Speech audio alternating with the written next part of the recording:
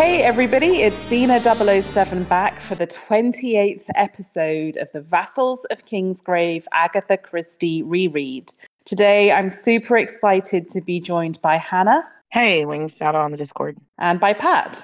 Hi there, 2.0 in the Discord. And if you'd love to join us on the Discord, you can Google Vassals of Kingsgrave or VOKpodcast.com and you'll find a link to join us there. Today we are discussing Sad Cypress, which was originally published in March 1940, actually quite soon after And Then There Were None. You're going to notice in the next couple of episodes that the UK publication dates, at least, are only one per year, which is a lot slower than her output in the 1930s and was almost entirely for income tax reasons. The historical context between the publication of the last novel and this is therefore quite quick. It's just 3 months. So what was happening in the world of early 1940? In January, food rationing begins in the UK. And actually, it will go on to last for 10 years. So imagine not being able to buy your own choice of loaf of bread or as many eggs as you'd like or as many packs of butter or bits of sugar for a whole decade. And eating... chocolate. I mean, just like so many important things. Eating fish paste sandwiches is going to feature heavily in this book. For those of you who've never read it before or reading it for the first time and wondering what fish paste is, we'll get into that when we get into the book. In February, apparently nothing that much of note happened. We're still in the sort of phony war days of World War II. But in March, bad stuff starts to really happen. We have the Katyn massacre, which the Soviet Union denied for many a year. The Winter War ends between Finland and Russia in a kind of a stalemate. But my goodness, the mighty finish. The Finns have an amazing saying that there's always an army in our country, either ours or the Russians, so it better be ours. I really admire them for that. And then Neville Chamberlain is still Prime Minister. This is not yet the moment where Winston Churchill has taken over. And Belgium and France are still free. So war's sort of on the peripheral vision of things, but it's not yet making itself known in the novels. Agatha Christie and Max Mallowan, the archaeologist, have to come home to England, and they probably don't like it very much. Both of their houses, Greenway and Winterbrook House, were requisitioned by the army. Their London house at 48 Sheffield Terrace, Kensington, not quite yet, but will become unsafe by bombing. So they're basically going to be homeless, and she ends up in a rented flat for most of the war. She chooses to live in London to be with her husband, who takes a job in the Air Ministry. He spends most of the early war trying to get a job overseas so he can use his language skills and his knowledge of the Middle East. And as we started this reread, Agatha Christie was a very young girl in Torquay, and she was training to be a nurse in World War I. And she once again volunteers to work at the pharmacy in University College Hospital. So for 3 years during the war, she put in 2 full days, 3 half days, and Saturday mornings, and filled in when other workers couldn't get to the hospital. So basically, that's partly also, I think, why her writing output went down, because she was working effectively full-time in the pharmacy as a dispensing chemist. Which, you know, it's kind of cool. Like, one of the richest women in England just does her part, which I kind of respect. It's actually interesting. I hadn't realized until this reread that Max Mallowan's dad was actually Austrian, an Austrian citizen, despite the very kind of English-sounding surname. So he actually did find it quite hard to get what he thought of as real war work. He was 35 when war broke out, but it took him until 1942 to sort of get a proper job, so to say, or one that didn't make him feel ashamed that he wasn't making part of, you know, being part of the war effort. At the same time, Agatha Christie's daughter, Rosalind, is grown up by this point, and as the war goes on, we'll see that she gets married and has a child, and her husband is also serving. So Agatha Christie definitely, from her husband and her son-in-law, eventually will be very exposed to the perils of war. So she lived in London through the war, so that, you know, a place that was being bombed nightly, that was incredibly dangerous to live. So it is going to be really interesting to see how that is or isn't reflected in her work. But this is the key point about the frequency of writing. So Christie did not receive any of her increasingly large American royalties because of the war. And I haven't kind of figured out why this is the case, but maybe it was to do with currency controls or something. I'm going to try and investigate that. But she was required by the British authorities to pay taxes on the money she had not received. So she just went deeper and deeper into debt and was really thinking about selling her country house, Greenway. But no one would buy it because it's war and no one has any money. And also it's like chock full of British officers at first and then eventually American officers. So she really had a really tough war. I imagine, like everyone, I don't think anyone had a good war, right? I mean, it must have been very, very traumatic for everyone involved. But anyway, this is the situation at the time of this book coming out. The war's still the phony war. Max Mallowan's at home, very, very frustrated. Agatha Christie is just refreshing her training to be a pharmacist, and their houses are being requisitioned. So, how do you guys think of this book, Sad Cypress? Had you read it before? Is it one of the top tier Agatha Christie's? How would you describe it? And just for the listener, before we get into this, rest assured that, as always, we will be spoiler-free until the end credits music, and then we'll get into the spoiler-filled stuff after that. So maybe, Pat, had you read this one before? No, it's the first time reading it. I would put this top tier, but only just. It's sort of like it gets in by a fingernail, I would say. It's not of the same caliber as Death on the Nile, which I'm going to sort of use as my benchmark now for top tier. But by the same token, it's by a measure, for me, better than Appointment with Death or Hercule Poirot's Christmas. You know, things that I wouldn't recommend people read. I think that if you've read a couple of Christie's and enjoyed them, I think you'll enjoy this as well. I think that's a good way of putting it. For me, it's the same. It's top tier, but at the very bottom of top tier. It's sort of between tier 1 and tier 2. I actually was surprised at how much I enjoyed it. And I think I often enjoy the Christies where there are real interesting sort of love stories or love triangles. I think she's actually quite good at that stuff, and that's maybe why I respond to them.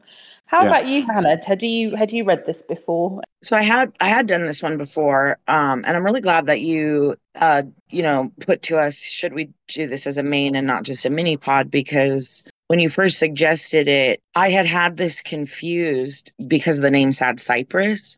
I was thinking this was one of the ones like Death on the Nile that's written in a foreign place. And I had forgotten it. So I enjoyed, re-experiencing it. I just did the radio play. It's definitely interesting with the breakaway to all the different settings and the courtroom specifically.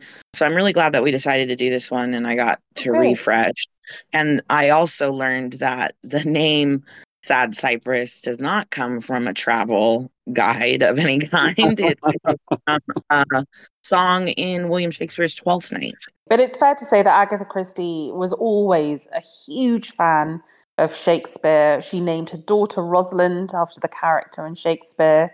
And she loved going to Shakespeare plays. And the passage from Twelfth Night comes from Act 2, Scene 4. Come away, death, and in sad cypress let me be laid. Fly away, breath, I am slain by a fair, cruel maid. My shroud of white struck all with you, oh, prepare it. My part of death, no one so true did share it. So it's beautiful. I think it's so Christie to have a beautiful, beautiful piece of Shakespeare in there. There are a couple of reasons why I love it. I love it for the central kind of character drama. I think it's really convincing. And I really like the structure of it. I like the fact that it's written in these 3 parts, that you've got the first part, which is sort of the account, basically from the perspective of Eleanor Carlisle, of the death of her aunt Laura Wellman, who's quite wealthy. And then we have the second death, which is that of Mary Gerard. So Eleanor Carlisle is the person, along with her cousin, who is presumably going to stand to inherit all of Laura Wellman's wealth. Mary Gerard is a sort of young girl who is basically the gardener's daughter that Laura Wellman took an interest in and has funded her education. So she's now in this sort of no man's land where she's kind of working class but educated to be something more. And she subsequently dies. And as the book opens, Eleanor Carlisle stands accused of Mary Gerard's death. And everyone assumes that Eleanor Carlisle is guilty because she was going to marry her cousin, Roddy Wellman. Don't worry, they're not actually related cousins. It's more like through marriage. And that they were going to enjoy Laura Wellman's wealth. But Roddy Carlisle fell for Mary Gerard. So apparently this is like a vicious murder out of jealousy that this girl took her lover away. So that's the sort of the first part of the story. The second part of the story is Hercule Poirot coming in and investigating the events, because Dr. Lord, who one suspects has got the hots for Eleanor Carlisle, thinks it's very unfair that this woman is being condemned in a courtroom for killing Mary Gerard. Because he fancies her. Yeah, because he fancies it's not fair. And then the third sequence is that, we're going to get the courtroom drama, which again is from Eleanor's perspective. And Eleanor herself is quite an unreliable narrator because she's in shock, Her beloved aunt has died. She's inherited all this money, but the man she desperately loves has gone off with another woman who then has been found dead. And she did wish her dead because that's just human nature. And then suddenly she is dead. So maybe, there's a lot of gaslighting, a lot of really cool psychological stuff going on. And I think it's just, for me, that's why I love this book. There are flaws with it, but for me, it makes top tier because I just think the structure of it and then the characterizations are really, really strong. It's also more realistic, the fact that, how many times, what are the odds of all these murders happening, while Poirot's on a train, while Poirot's on a trip down the Nile, while Poirot's, getting vegetable marrows in a garden on retirement. And in this one, he's called in, rather. So I do appreciate that it is a little more, it rings true. It's like when you watch NYPD Blue or Law and Order and you realize there's vastly more violent crime on those shows than occurs annually in the city of New York. So yeah, exactly. Not even that. Watch a show like Midsummer Murders, which is set in a tiny English village and has a body count now. I think it must be in the hundreds. Well, I think exactly what you're saying is exactly why Agatha Christie did it. I think she was starting to chafe at the formulaic nature of, Poirot takes a train and someone happens to die, and that she herself wanted to make it feel more realistic and have him brought in. She'd actually set the 3-act tragedy in a courtroom, and the publisher had knocked her back and said, you don't understand courtrooms enough to be able to write authoritatively about them. She's had another stab at it with this one. And personally speaking, I actually enjoyed the courtroom elements a lot. I thought there were some of the most interestingly written parts, the back and forth with the barristers and the witnesses. I thought was quite good. So I think she was trying to challenge herself with form. And, she was always trying to write out people we've already had her write out Hastings.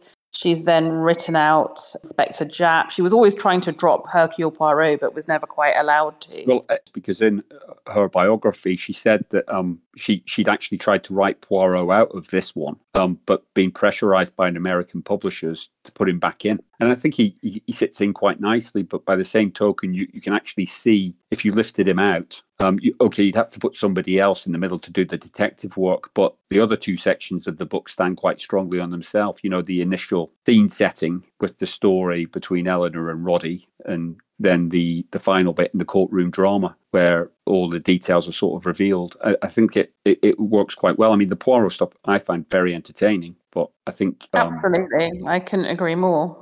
So that's one thing I wanted to sort of touch on, because I thought that point on the podcast, the All About Agatha podcast, about Christie trying to write Poirot out of this and then being pressurized by her American publishers to put him back in because he was such a popular character. I thought that was interesting because if you look at the previous two books you covered in the podcast, there's no Poirot in those. So she's definitely been trying to move away from it. But I also find it interesting that her publishers could exert that much pressure on her. And I remember I went to see an author. He did a talk on a book launch, and his name was David Gemmell. He's written a lot of science fiction and fantasy, and he actually was trying to move into historical fiction. And he said, when he was talking about it, that the difficulty when you're trying to move out of your genre and you speak to your publishers is they've got a two-pronged argument that you can't really escape. The first one is if you're going to write something different than your audience is expecting, we might not be able to publish it under your name because we don't want to mislead people. If they're going to expect a fantasy novel and you're writing historical fiction, they're going to be upset. And bear in mind, she was doing that, right? She was writing Mary Westmacott, and those were more sort of just dramatic, fictional novels. So she already had a sort of a side hustle writing a completely different style of novel. So she was happy to do that. Yeah, the second prong of that attack, though, David Gemmell said was, so I turned around to my publishers and said, yeah, that's fine. I don't mind. I'll write under a different name. And they said, well, if you do that, we're going to be paying you less because you're not the big name draw that we have for the books. I think it was just more, she liked its horses for courses with Agatha Christie. And she did enjoy writing Poirot to the end because she didn't kill him off. And you can tell from her biography that she enjoys writing him as she enjoys writing Miss Marple. I think it's more she had a strong feel for where she thought he was appropriate. I mean, bear in mind, she's got Tommy and Tuppence, she's got Miss Marple, she's got her standalone thrillers, she's got the adventure books, all under this sort of Agatha Christie brand name, let alone the Mary Westmacott. So I think it was less that she felt she had to have him in everyone, but that there were certain stories she felt structurally might have been better off with that. And it's really fascinating. And I think, well, let's reopen this discussion when we get into, I think it's going to be episode 31, which is N or M, which is a Tommy and Tuppence novel from 1941, which is, I think, the one that's most explicitly all about the war.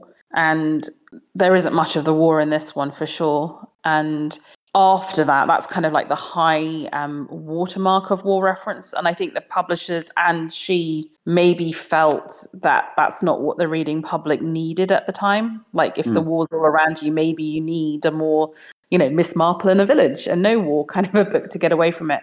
So I think, this, we'll never really know, will we? But this kind of thing between what the publisher's asking her to do versus what she is sort of almost self-censoring or not self-censoring is the wrong word. Maybe even if you didn't feel like writing a Poirot, you'd write one because you would feel that in 1943, that's almost like a public service. You're the biggest selling author in England. Maybe it's actually a public service to give people a bit of escapism. Let's get into the characters. And I think we should start with a Xander, the Lord Baron, honorary little mention of Poirot. There are some great Hercule Poirotisms in this novel. He is in full flight of arrogance that we love him for. There's a brilliant quote where he says, "Then I shall have to interview your client." Mr. Seddon said with a cold smile, "That I fear will not be easy." Poirot rose and made a gesture. "Everything," he said, "is easy to Hercule Poirot." Yeah, that's priceless, that one. I've got that one down as well. I thought that was excellent. The only other one was where he was actually talking to the policeman, and it just says he was speaking deprecatingly to him. That's the only thing that I've picked up. But there were quite a few. There's another really brilliant one where Nurse Hopkins is quite an intelligent woman within her limitations, but her intellect is hardly the equal of mine. She might not see, but Hercule Poirot would. And I love the fact that he's so arrogant, but he's like literally referring to himself in the third person. Yeah. I'd like, It's almost like Christie's right, I'm going to put him in and I'm just going to like give him a kicking while I'm there. Just like, if you want Poirot, I'm going to give you the most Poirot-y Poirotness. One of the things that I thought was really good about this middle section, though, with Poirot when he's doing his interviews and he's got all these little Xander Poirotisms, though, I do feel that Christie, and I think she does it more in this than any of the other Poirots I've read, he's emphasizing how charming he is when he's interviewing these people, because they all start off prejudiced against him, and he manages to charm them all. He's got the ability to push their buttons in the right way to get them to start talking to him and revealing stuff. Absolutely. He knows who mentioning an aristocratic friend will help with, or he plays everyone. I've got one final Lord Baron Xander Poirotism for a friend where he says, believe me, really, it would be better not to ask them. I'm in good hands. Mr. Seddon has been most kind. I'm to have a very famous counsel. That's Eleanor speaking. Yeah. Poirot said, "He is not so famous as I am." Eleanor Carlyle said with a touch of weariness, "He has a great reputation. Yes, for defending criminals. I have a great reputation for demonstrating innocence." I mean... He is really good. And I think that's one of the reasons he manages to get himself on the case as well. He effectively uses the same to convince Roddy Wellman to, give him instructions to meet the solicitors and act on her behalf. So I think he does. He's very, very entertaining. He's a charming man. This one is the first time that I really sympathized with Poirot more, because Many of the ones that I love the best and I've reread most are with Captain Hastings, and he's so abusive to my sweet I little know. nugget, Captain Hastings. And so, I can get a little sick of the arrogance and like, what an ass. But this one really struck me as I can see why someone would have sort of the psychological need to put themselves up on this pedestal because you've got people's lives in your hands. I mean, what's at stake here is the potential that this woman is innocent, and without strong intervention, she's going to hang for a Mm. crime that Absolutely. she may or may not have committed. And to in a job like that, you would really need that confidence and that swagger to get through it and trust yourself, trust your instincts, trust your little gray cells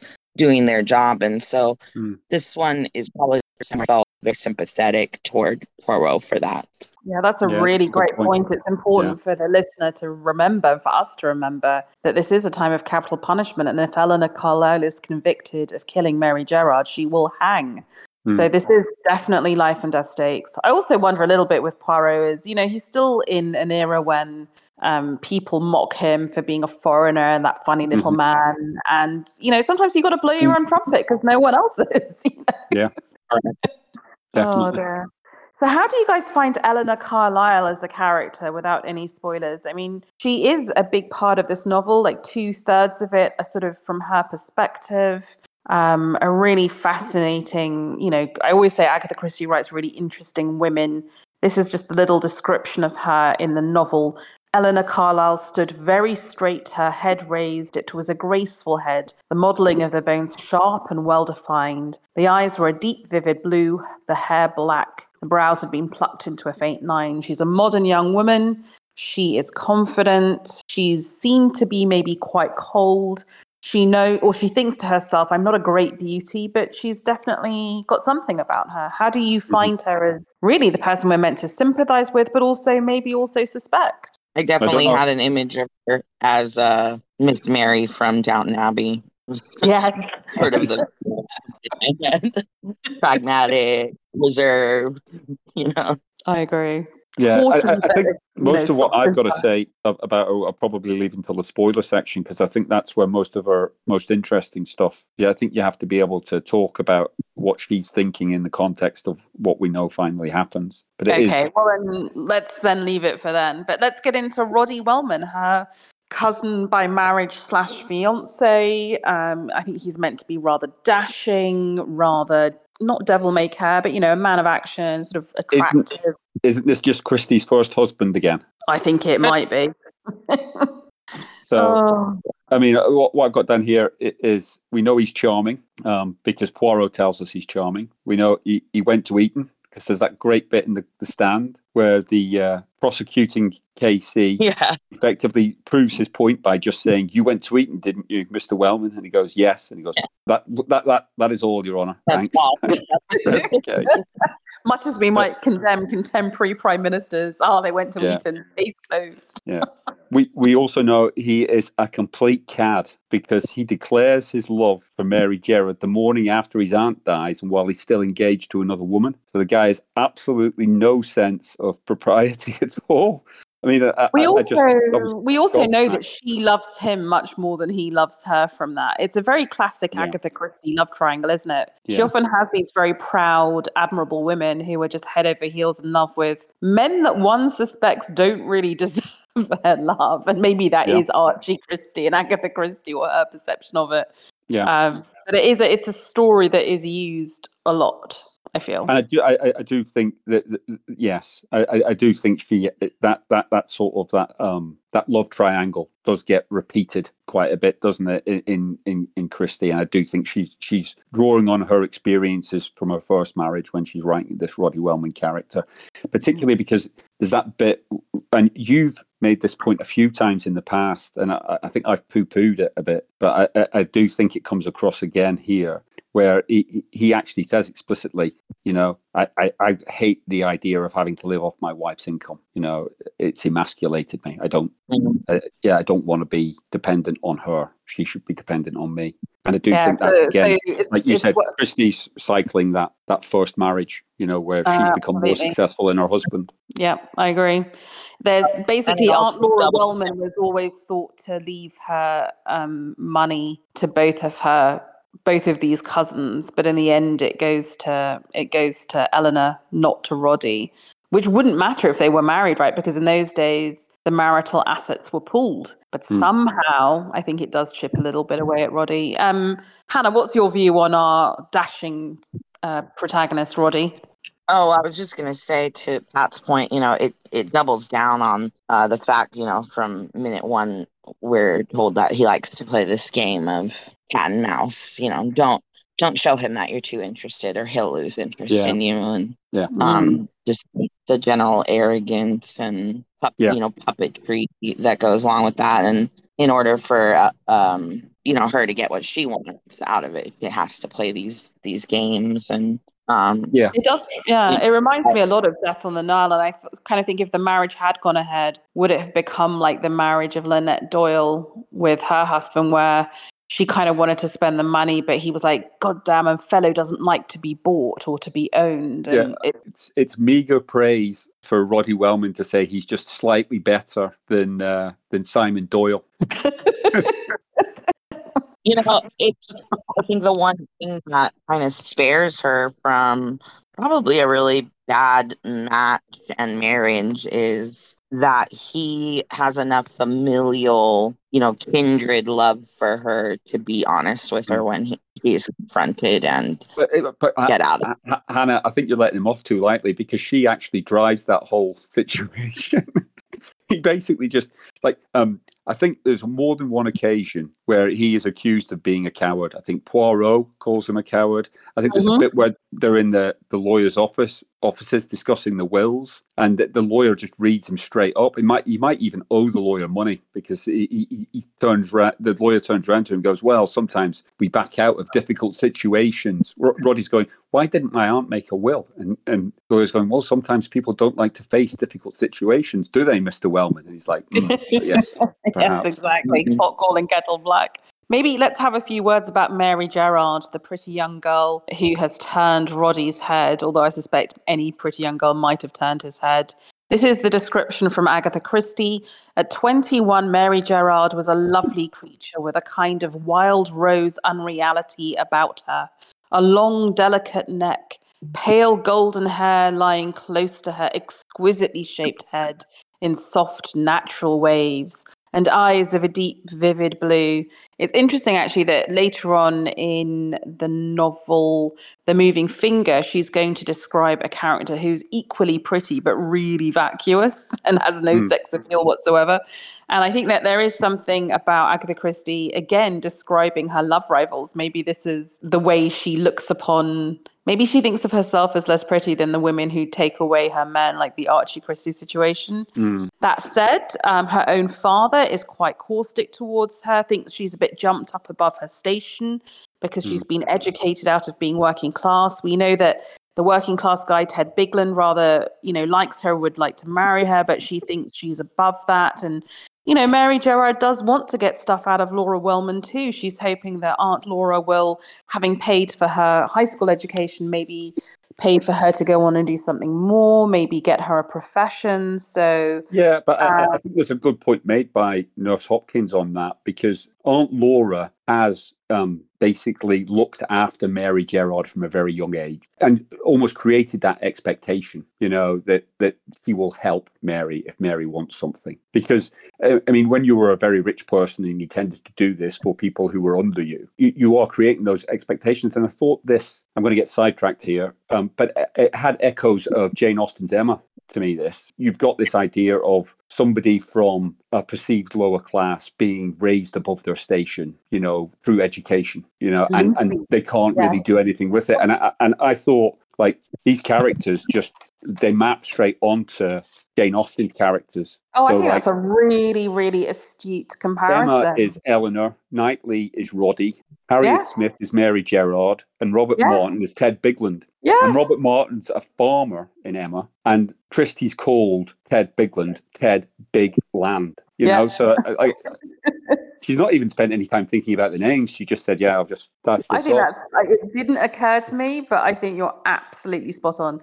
That's very astute. But do you guys like Mary Gerard, what you see of her? Or is she just an unfortunate cipher and I victim? will sum up by saying if this was one of those, vegetable marrows in the garden type murders that just happens around Poirot, and he had known Mary Gerard in life, we would have had more than one passage of him, high praise and what a Yeah. sweet girl, and being very personally invested in bringing her justice because he had fallen somewhat in love with her character. Mm-hmm. Yeah.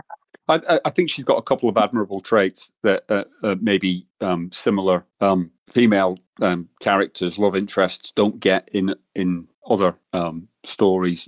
And so she's had the good manners to turn Roddy down when he's approached her after her aunt, his aunt has just died. So morning afterwards, still engaged to somebody else. And he's like, "I love you," and she's like, "I think this is a bit soon, Roddy. Back off." Show some manners here and some decorum, please. And so, also that grieving the loss, she genuinely has affection for her employer. Yeah. So I do she think likes Aunt Laura. I think that's genuine, isn't it? I mean, yes, Aunt Laura was paying for her, but you get the impression that she genuinely was very fond of her. Yeah. In the same way that the two cousins were as well. So, I think she's got some positive bits, and I also think there's that bit where Ted Bigland is talking to Poirot about her, and Poirot gets all misty-eyed and romantic about the situation, doesn't he? Because Poirot goes, "What did you think of her?" And she goes, "Oh, she was a flower." And then Poirot goes, "Suddenly, all the other descriptions of her were wiped away, and he saw exactly how Mary Gerard was, and it's quite poetic and a bit sentimental, but I quite like that, and I did think it conveyed that sort of sense. Ted Bigland was obviously very much in love with her, so I do think, she's a nice character. Shame we lost her so soon. So. Yeah, I agree. Well, let's talk about the other characters, and maybe in doing so, lay out the spoiler-free bits of the plot. So effectively, the novel opens with a poison pen letter being sent to Eleanor Carlisle, telling her that someone is trying to muscle in on her aunt in her dying days and maybe divert the inheritance. And Eleanor shows it to her cousin Roddy, and they think maybe it is Mary Gerard. Interestingly, the poison pen letter is going to come back in a few novels with the moving finger.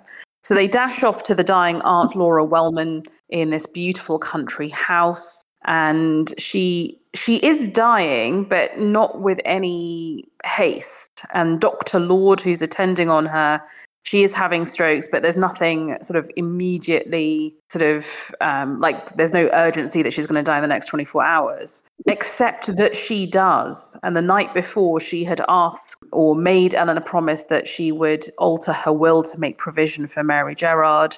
They had decided to call in the solicitor who would come the next morning, but she dies in the night. So there are two nurses in the house, Nurse O'Brien and Nurse Hopkins. And as it transpires, a tube of morphine has been either mislaid or stolen conveniently just before this murder is committed. So the initial murder is that of Aunt Laura Wellman, but it's not immediately obvious that it is a murder. Dr. Peter Lord thinks it might have been a mercy killing, perhaps, by someone in the house, like a deliberate overdose. And there is a discussion as to whether she could have herself have taken the overdose to put herself out of her misery, but she was very, very frail, so that's probably highly unlikely. So the people in the house at the time of the death are Aunt Laura herself, the two nurses, the two cousins, and obviously Mary Gerard's coming in and out. There's the housekeeper as well. So those are the people who are proximate. The death occurs. We discover that there is no will. And so the next in line to inherit the money is Eleanor, because she's actually the blood relative cousin or sort of niece of Laura Wellman rather than a nephew by marriage. Shortly thereafter, the relationship between Roddy and Eleanor breaks up because he's had his head turned by Mary Gerard. And we then move forward in time. Eleanor is packing up the big country house. She's just going to sell it. She had imagined living there with her fiancé, but now the marriage is off. And at the same time, we have Mary Gerard and Nurse Hopkins doing the same sort of packing at the father's house because the gardener father has also passed away.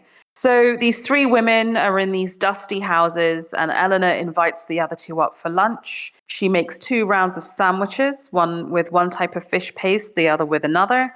Some beer is available, a pot of tea is served, and after lunch, Mary Gerard is found dead, poisoned, and everyone assumes that the poison was in the sandwich and the fish paste that Eleanor Carlisle made.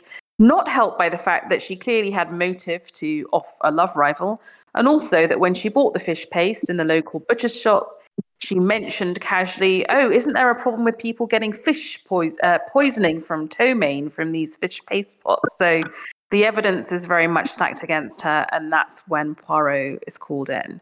So let's get into the characters that we have hitherto not discussed. So Pat, Nurse O'Brien and Nurse Hopkins, take it away. I just thought they were a great comedy double act. There's that bit where they're exchanging letters sort of in the midpoint of the book. And what is it? Nurse O'Brien says, when she's changed houses, "This is a lovely house, and the beach, I believe, is quite famous, but I fancy it's not as nice as Hunterbury. The girls, they've got a raw lot here, and some of them are not too obliging. And though I am sure I'm never one to give trouble, meals sent up on a tray should at least be hot and have facilities for tea in the kettle, and the tea should not always be made with boiling water."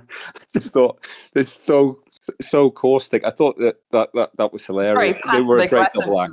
So.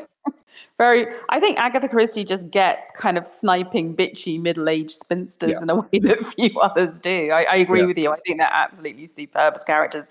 I also think in the same category as Mrs. Bishop's, right? Because she can also be a total bitch. So yes, that interview that Poirot has with her as well is priceless.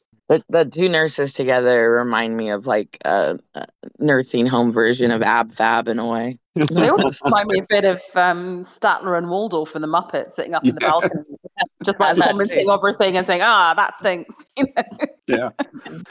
Yeah, but I love the way they lead up and saying, "We don't want to speak ill of this person, but here you go. We're going to speak ill of them." Let us now proceed to ill of them for the next paragraph.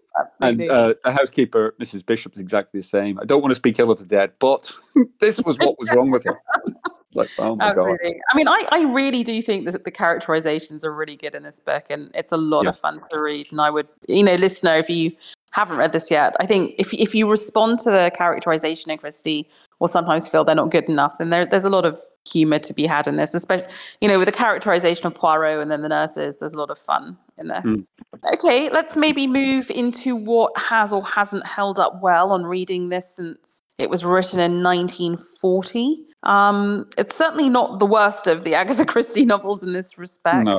And certainly compared to And Then There Were None, there's very little to talk about. But there are a couple of things which aren't particularly pleasant. There is one particularly nasty anti-Semitic comment.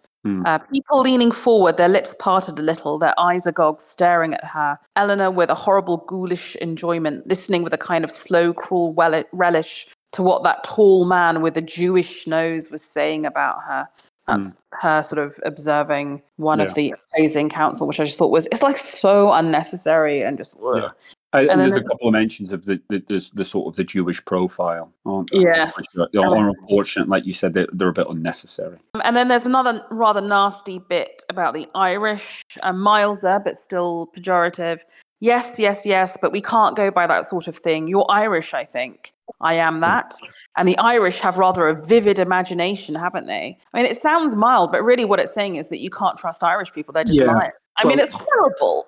It is, but I do think, and Hannah's made this point in previous podcasts, and I think it applies here. That is what is said by one of the members of the opposing counsel when cross-examining a witness. Yeah. And so we're putting this casual racism into the mouths of a character. I think the Jewish reference is perhaps harsher because this is in the mind of Eleanor, absolutely, who we're following along with. Okay, so let's get on to the adaptations. There are no films of this, but there is one TV adaptation that aired in 2003 as part of the ITV Agatha Christie Poirot series starring David Suchet. I did rewatch it actually. It's pretty faithful to the novel. There are two big changes which I'll not get into because they're spoilery, but I think actually it's a really decent adaptation. The casting is really good. It's filmed at a beautiful estate, and I think it really gives you the feel of the book. Obviously, David Suchet is Poirot. It stars Elizabeth Dermot Walsh as Eleanor Carlisle, and I haven't really seen her in anything else, but she's really good in this. Rupert Penry Jones will maybe be better known to British listeners. He plays Roddy Winter. We have a very young Kelly Riley of Yellowstone fame as Mary Gerard. So if you watch Yellowstone and you're a big fan of Beth, then maybe check this out. You also have Paul McGann as Dr. Peter Lord, and Diana Quick, the legendary Diana Quick as Aunt Laura Wellman. So it's a really cracking cast, and I think one of the better of the Suchet adaptations. Have either of you seen the TV version? No. Yeah, it's some of them are really almost unwatchable. I found Hercule Poirot's Christmas unwatchable, but I think this one's a decent one if you've got ITVX and you want to have a bit of a nostalgic look back. Well, Right. at this point, I think we're going to leave it here for listeners who don't want to be spoiled. And we're going to come back after the end credit music to discuss the solution and some of the characterization of characters that would have been revealed if we had done it earlier. We hope you've enjoyed listening to this if you are now tuning out. The next episode in the series, episode 29, is going to be One to Buckle My Shoe. It's another Hercule Poirot. It's, if any of you have any like dentistry angst, this is not the novel for you. And we'll have a discussion about whether it's a full or mini pod, but that's the next one to get excited about. It's not going to be like that dentist scene with Laurence Olivier from Marathon Man, is it? I'm not going to. Not far off though. I mean, it's pretty. Oh right, I might have to sit that one out. My stomach might not be able to take it. All right then. I suspect that may well be a mini pod. At any rate, listeners, thank you so much for tuning in, and we hope to see you next time. Stay tuned for spoilers.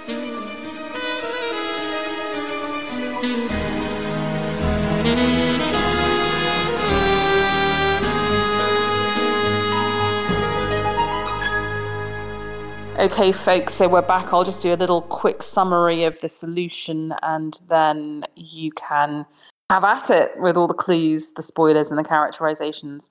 So the revelation is that Eleanor Carlisle has indeed been gaslit. She's almost on the verge of confessing because she did want Mary Gerard dead, but she did not, in fact, do it. The motive for the crime is, as ever in Agatha Christie, it's either money or sex, and in this case, it's money. So basically, Aunt Laura Wellman died without a will, intestate, which means that under English law, all of her wealth passes to her next relation, which everyone thinks is Eleanor Carlisle, but it is not, because she had a love affair, got pregnant, and was spirited away and had a daughter who she gave to the gardener to raise, the gardener and his wife, and who became Mary Gerard. So very much like Downton Abbey, but not so much Mary, but her middle sister. The daughter was raised very nearby, and she paid for her education. And so Mary Gerard is actually the one who's going to inherit everything. And only if you knew the family background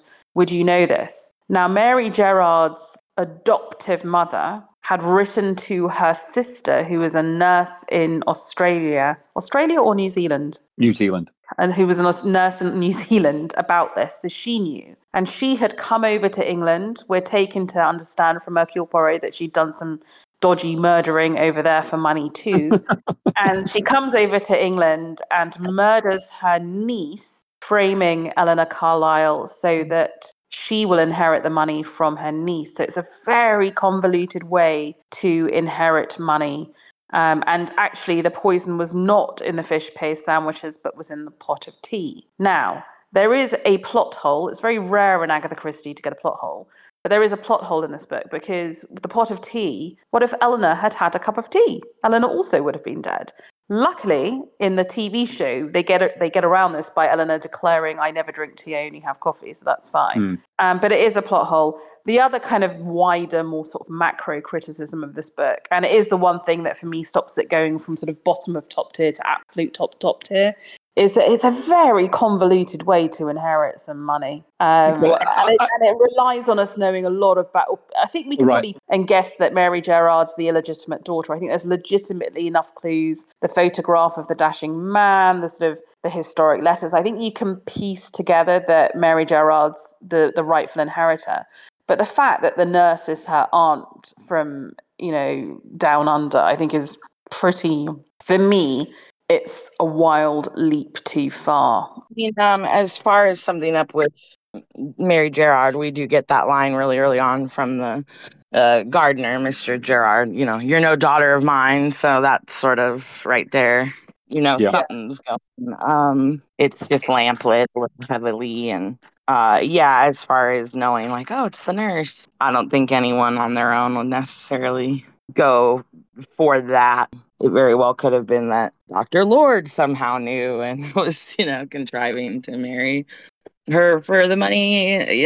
There's all kinds of stuff. But I have a sneaking suspicion that one of the attractions that Eleanor holds for Dr. Lord is that she is incredibly wealthy. Because, that's just me being cynical. But anyway. But yes, nonetheless, I think it is, to me, it's just...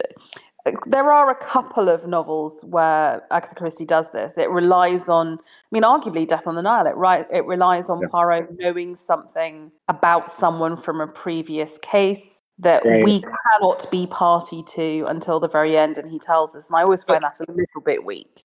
I think that there are reasons to defend it. I do think that she drops in clues that you get sort of on a reread.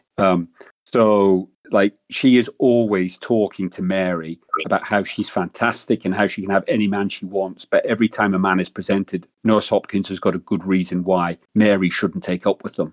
So, Roddy Wellman's interested, but he's not the type of guy that you should be going for, Mary. Ted Bigland is presented, and he, by all accounts, is tall, tanned, good looking, muscular, but Mary's too good for him. She's a cut above. So I feel that she also wants her to make her will, doesn't she? When she at the point when she has nothing worth inheriting. And the other thing that I thought, which maybe I didn't get on the read, but I got curious about, so I picked at it, was the amount of money. So we are talking about serious amounts of money. When this book was written, £200,000 was £17 million today, which is a big chunk of money. And she makes that bequest to Mary Gerard of £2,000, and that's £170,000 in today's money. But these aren't amounts of money to just be sniffed at. So, if I was a serial killer in New Zealand who was a bit short of cash, and I knew that I had a niece who was set to inherit a load of money, I think I would be putting plans in place to try and make this sort of happen. So I give Christie a free pass on this just because the amount of money is so big. I think, yes, a murderer will go to lengths to try and make this happen. And I don't have any problem buying in that Poirot is clever enough to figure this out. Oh, no, I have no issue. I think Poirot will figure it out. I just feel like, man, aren't there easier way to earn that money? Maybe not. Maybe not. I don't know, Bina. I have no easier way of earning £17 million. I know it's like a long-term plot because she's moved over to this village 5 years ago, but it's a big payout. So. I do make a good point about it bleeding through more on a reread than an initial read. And I will just say, on a reread, Nurse Hopkins is very much like Claudius in the last act of Hamlet. Get the cup. I know you're in the middle of a sword fight, but that cup. Remember the cup? Remember that cup over here? It's very he's being so stuff about this damn cup. Yeah. And so it's almost comical. Remember that will, though, dear. I think that's what she does really well as well. A good whodunit, you shouldn't get it until you get it at the end, and then you should be kicking yourself for all the things that you missed all the way through. And she does keep she drops enough clues. The other thought that I had about this was sort of when we were talking about Then There Were None. we were saying about how the British legal system had taken a bit of a kicking off Agatha. And this book, it's almost like it's been sponsored by the Law Society because they are repeatedly stressing the benefits of making a will.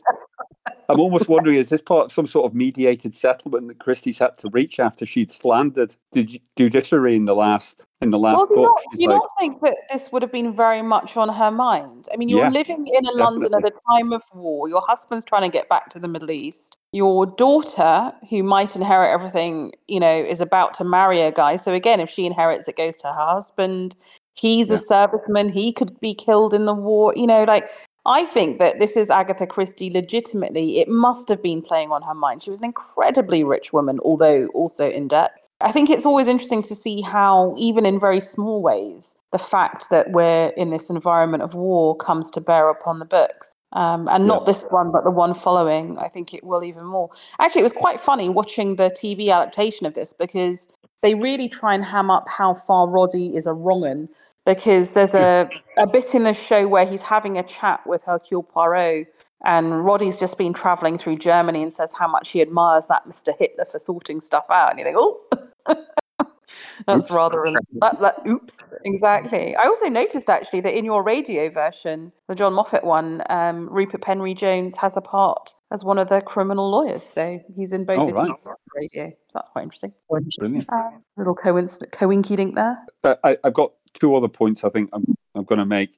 The first one is I did want to talk about euthanasia because I was curious about this because there is this bit where Aunt Laura keeps talking about ending her life, and Roddy and Eleanor are saying, it would be a mercy. And apparently the British Euthanasia Society was set up shortly before, and apparently there was legislation proposed in Parliament that was never passed in 1935. So I'm almost wondering if this was something that would have been sort of part of the current zeitgeist back in the 30s. People would have been talking about it. And I think it's almost like it's a transition now from a time where it happened a lot more, but people didn't talk about it. There were mercy killings, whereas now it was foremost in public consciousness, and it was very much, this is illegal. Because Peter Lord talks quite a bit about how the nurses and himself wouldn't do it because they know what the consequences are going to be and how it would wreck their lives, and